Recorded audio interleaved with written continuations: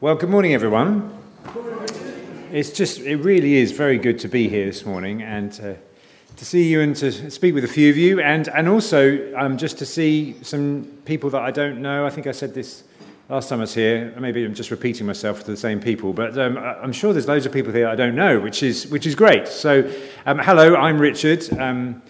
If you don't know me, I'm the pastor at the King's Church and have been for the last 17 and a half years. I know you don't think that's possible, just looking at me. Thank you, Alison. I've been there, but I haven't been there as long as the church has. The church, King's Church, has been there for just over 100 years. We celebrated our centenary in 2018, actually, which seems like yesterday in one sense, but it was actually pre-COVID, and that means it was a long time ago.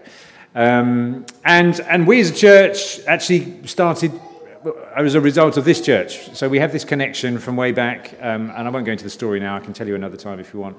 So we've always had that connection right from the beginning, but then probably about 10 years ago, when we had some building works done, if you don't know the story, I'm just reminding you if you were here at that time, we had some building works done, so we couldn't meet on a Sunday. So we met together with you lot for about 3 months rather, and we shared time together, and then for quite a few summers afterwards, we met together. Do you remember?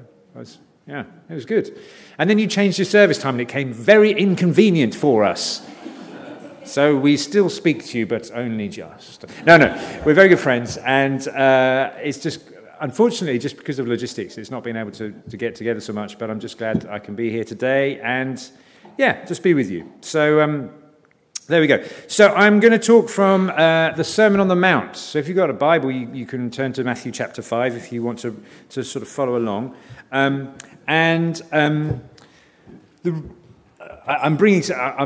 reusing some. Oh look, there we go. I did that. There we go. I've done a little graphic. I know you like your graphics here, so I did that. We've been going through the Sermon on the Mount at King's for. Probably the best part of this year, actually. And so I'm going to talk from the beginning of that. And you will know that the Sermon on the Mount is probably some of Jesus' most famous sayings are in there.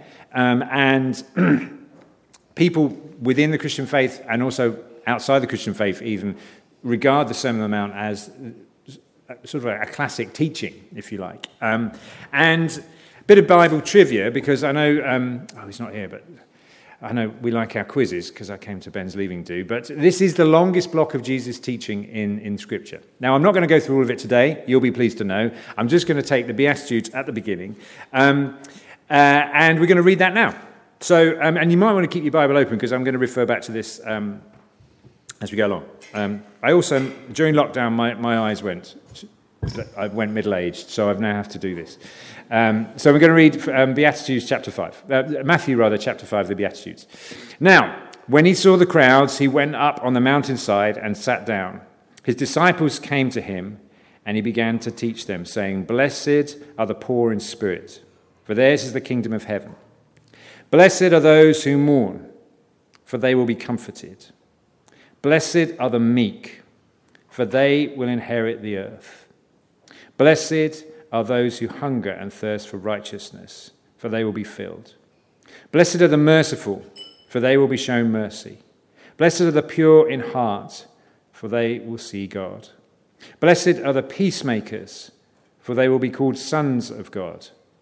Blessed are those who are persecuted because of righteousness, for theirs is the kingdom of heaven.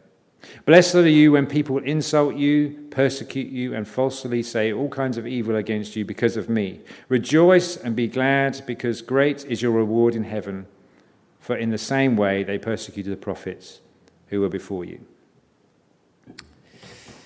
So, this quite famous bit of, not maybe the most famous thing that Jesus said, but that's a reasonably well-known part of Jesus' teaching. If you're not familiar with it, we're going to talk about that today. It's a good thing to learn these Beatitudes and memorize them, because then you'll win a competition when somebody says, "What's the fourth Beatitude?" But no, we're going to go deeper than that. This really sets the tone for the rest of what Jesus is going to say in the Sermon on the Mount. And he starts off with these blessed are. Blessed are meaning well off or happy are the people in these situations. And when you look at the things that he said that are blessed, a lot of them you might think to yourself, I don't know whether that's very blessed, Poor in spirit. Yeah, bring it on. That's the kind of blessing I want, right? That's the world we live in. Yeah, I just wish I had more poorness in spirit, if that's a way of putting it, and then I would be so blessed. Or, come on, bring on the persecution. This is where the blessing is. We don't tend to think like that, do we? No. Okay. No. Good. We're on the same page. And Jesus sets up this kind of upside-down kingdom. If you know anything about Jesus, he tends to turn things upside down. And the way that we look at the world and how we view things and how we live things is, in Jesus' way, oftentimes very different to the way the world we live in works. Agreed? So he tends to do that. So he's kind of doing that here. And I'm guessing, the world probably, and this is foolishness, isn't it, to the way the world works. We talk poverty of spirit and grief and meekness and persecution. These are the places where blessing is found. Not what you will find on an advert on a bus stop somewhere. But there you go. Maybe that's how we should advertise our evangelistic courses. Yeah. But anyway, before we get, and if you read the Sermon on the Mount, you'll see some more of that kind of upside downness. But I'm not going to talk so much about that today, but I'm just going to talk more about who Jesus is speaking about in these blessings. We know that Jesus was speaking to his disciples, or the people that are gathered to him on the mountainside. So you imagine, I don't know, John and I. Where's John gone? Oh, he's disappeared. Oh, he's over there. Right. John and I, from time to time, cycle. John cycles a lot quicker up hills than I do. And when he gets to the top, he has the time to just look at the surroundings around while I come and I get to the top and I just about catch my breath and we carry on. But imagine that scene, on this beautiful scene. He's on the mountainside. There's flocks of people have come to listen to him and he's speaking to them. And he says these words. We know he's speaking to them, but who is he speaking about? And I want to suggest today that first, he's not just, but I think first and foremost, Jesus is speaking about himself in these Beatitudes. That would be outrageous, wouldn't it be, for God to speak about himself and tell you about him? But I think that's what he's doing. And I'll explain why. I think these 8, some people say there's 9 Beatitudes, but I would say there's kind of 8, and the last one is kind of doubled up. These 8 Beatitudes tell Jesus' life in miniature form. So if you want to know Jesus and you want to sort of be able to tell his story very briefly, this is a good outline. This is a really good outline.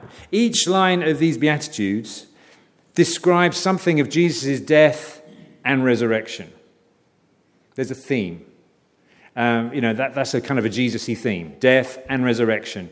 And in fact, in our faith, everything, wherever there is a death, through Christ, there is a resurrection, which we can celebrate. Yeah, we have new life in Christ, but that comes through us dying to the old and being raised to new life in Christ. Yeah, that's a kind of a Baptist-y type thing, isn't it? We're on the baptistry over there. Yeah, very good, very good. And this, first and foremost, speaks of Christ, but I think it also then speaks of our lives in Christ and our new life that we find in him. So, let's have a look at, just very briefly, these Beatitudes and how they speak of this death and resurrection and how they relate to Jesus. So, if you look at the first Beatitude, it says, "Blessed are the poor in spirit, for theirs is the kingdom of heaven." Jesus, he was the one, talks in Philippians, of how he emptied himself. He was equal with God, but he emptied himself. He poured himself out, even to death on a cross. That sounds pretty poor in spirit. Imagine, one day you're just God. This is terrible theology, by the way, but one day you're just God, and then all of a sudden, the next day, you're not God, and you're hanging on a cross. That is quite a drop, right? That's poor in spirit. Do we see Christ in that? I do. Yet it is his that is the kingdom of heaven. Next one. Blessed are those who mourn, for they will be comforted. That's a weird one. Isn't it? But yet, Jesus is the one. You know, he went to Lazarus. You know the story of Lazarus. Lazarus dies. What does Jesus do? He goes, and before he does anything, he weeps. He's touched by the grief of the moment. You know, when he's going around Jerusalem, his soul is sorrowful at the state of affairs. I mean, we can all say that today, can't we? There is a lot to be grieved by in the world around us, but we know that Jesus ultimately does that even more than us. And you remember in the Garden of Gethsemane, he's there on his knees, just desperately sorrowful and mourning what he knows will happen. So we see Jesus in this, one who mourns, the ultimate one who mourns, but it's him that receives the ultimate comfort. Resurrection, that's a pretty good deal for the mourning and the sorrow and the pain and the struggle that Jesus goes through finds its fulfillment in resurrection. Blessed are the meek, for they will inherit the earth. Again, think about Jesus. How did he enter Jerusalem? Ta-da, here I am. No, on a donkey. You know, how did he enter the world, in fact? Let's take a step even before that. Ta-da, just as a baby laid in a manger, and all the nativity scenes that we do at Christmas time. You know, he's the one who associated with the outcasts, didn't he? And the people who were on the edges, and the people that were out there and just nobody else wanted to touch. He was meek. And he's the one who will inherit the earth. Yeah? That's good news. I mean, particularly with all the craziness that's going on here and all the, I'm sorry to keep going back to this or hint at this, but, the whole situation in Ukraine, and you've got this Putin character, but it could be any kind of character that does that kind of stuff, and you just think, not power, but meekness will inherit the earth. That's good news. And Jesus is the one who shows us that. Where have we got to? Meekness. Okay, blessed are those who hunger and thirst for righteousness, for they will be filled.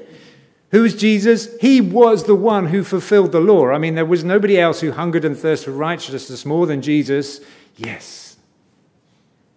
I think there was great satisfaction in Christ in all that he did and showed us. Blessed are those who are merciful, for they will be shown mercy. Jesus, merciful towards sinners, the sick, the poor, the outcast. I already mentioned those categories of people, but he was merciful upon people caught in adultery. You name it, he was merciful. And from the Father, he receives the ultimate mercy. Blessed are those who are pure in heart, for they shall see God. I mean, who better to go to than Jesus, to one who just has that connection with the Father, because his heart was pure, and he just had that connection with Father God that we can just look to and say, there we are, there's Jesus again. Blessed are the peacemakers, for they will be called sons of God. There's a little hint. Son of God, remember that title? Yeah. And so, there's Jesus making peace between us and God, between us and one another. He's the ultimate peacemaker of all time. He is the ultimate Son of God of all time. And then finally, maybe another more obvious one, blessed are those who are persecuted, for theirs is the kingdom of heaven. And that kind of wraps up the whole of the Beatitudes. We started with the poor in spirit who receive the kingdom of heaven, and so also the persecuted. It sort of brings us to a conclusion here. But Jesus, we remember, he was persecuted by the religious people of the time, wasn't he? He ended up on a cross, didn't he? The ultimate persecution, and yet his the kingdom of heaven. There's resurrection after his death. So I hope you see and I want to encourage you, meditate on these scriptures, these 8 Beatitudes this week, and see Christ in them. Because I don't know about you, but the more I see Christ, the more I just get excited about life here. Because if I look at the news, I don't get particularly excited about life here. I don't know about you. But as I look at these Beatitudes and I see Christ in them, hope rises, blessing comes. And as a practice, what I've been doing just, I can't remember, for a while now, maybe probably getting on for a year, I've been praying these Beatitudes. So sometimes, do you ever wake up in the morning, I don't know how to pray, or sometimes you get distracted, I'm not quite, and you end up, you start praying, and then before you realise that you've written a shopping list. I mean, not just talking about a prayer shopping list, I'm talking about a literal shopping list, Oh, I'm praying for the family, and then you realise that they need orange juice, and how prayer sometimes goes like that? Does anyone else have that? Okay, yeah. I find sometimes when I have something when I can pray through, even if it's just reciting these before God, it's powerful. Because then you start to pray for the people around you and you realise, there's some poor in spirit here. I see Christ in this situation. If you ever help out in food bank, some of you help out in food bank, we have a session on Friday. And by the way, just want to echo what Alison said, there is real need at the moment. Not only need in the community, but for the first time since I've been doing food bank, which we've been having food bank, I think it's 6 years at King's, it's the first time where I've realised that we don't have everything we need to give out. Normally it's just kind of, just have what you want. It just comes out of the warehouse. But now the warehouse is getting low, I think for the first time, in a worrying way. Not in a worrying, I'm preaching at King's later, do not worry. Not in that kind of worrying way, but in the sense that, hang on, stuff's changing here. So we need to pray for that. But ultimately, when you meet people in need, poor in spirit, I'm seeing Christ there. Let's pray blessing on them. Let them know the kingdom of heaven. When people are grieving, we can come and we can pray, blessed are those who mourn, for they will be comforted. That's hard, that's painful, but in that moment, in that grief, we can see Christ, because Christ is with them. That's a great thing, isn't it? He's been through this, so he knows, and he is with them, and you will be comforted. Even just in knowing Christ with you, there is comfort. So I've started praying these, and in doing so, I think I'm seeing Jesus more. Not only in my prayer, but also then when I go out into the world and I say, there's this stuff happening here. I see somebody who's just being merciful. They don't have to be Christians. Sometimes non-Christians can be merciful too. And you say, I see a glimmer of Christ there. I'm going to bless that. So I thought to finish, we could pray these together. And what I mean by that is we're just going to read them. And you might think, I'm just reading them. But let's read them as a prayer, yeah? And then if we'll say amen at the end, and then it will definitely be a prayer, right? Then we know we're on the same page. So let's do that, and let's pray, open our eyes, Lord, to see you more as we do that. Let's pray. Blessed are the poor in spirit, for theirs is the kingdom of heaven. Blessed are those who mourn, for they shall be comforted. Blessed are the meek, for they shall inherit the earth. Blessed are those who hunger and thirst for righteousness, for they will be satisfied. Blessed are the merciful, for they shall receive mercy. Blessed are the pure in heart, for they shall see God. Blessed are the peacemakers, for they shall be called sons of God. Blessed are those who are persecuted for righteousness' sake, for theirs is the kingdom of heaven. Amen.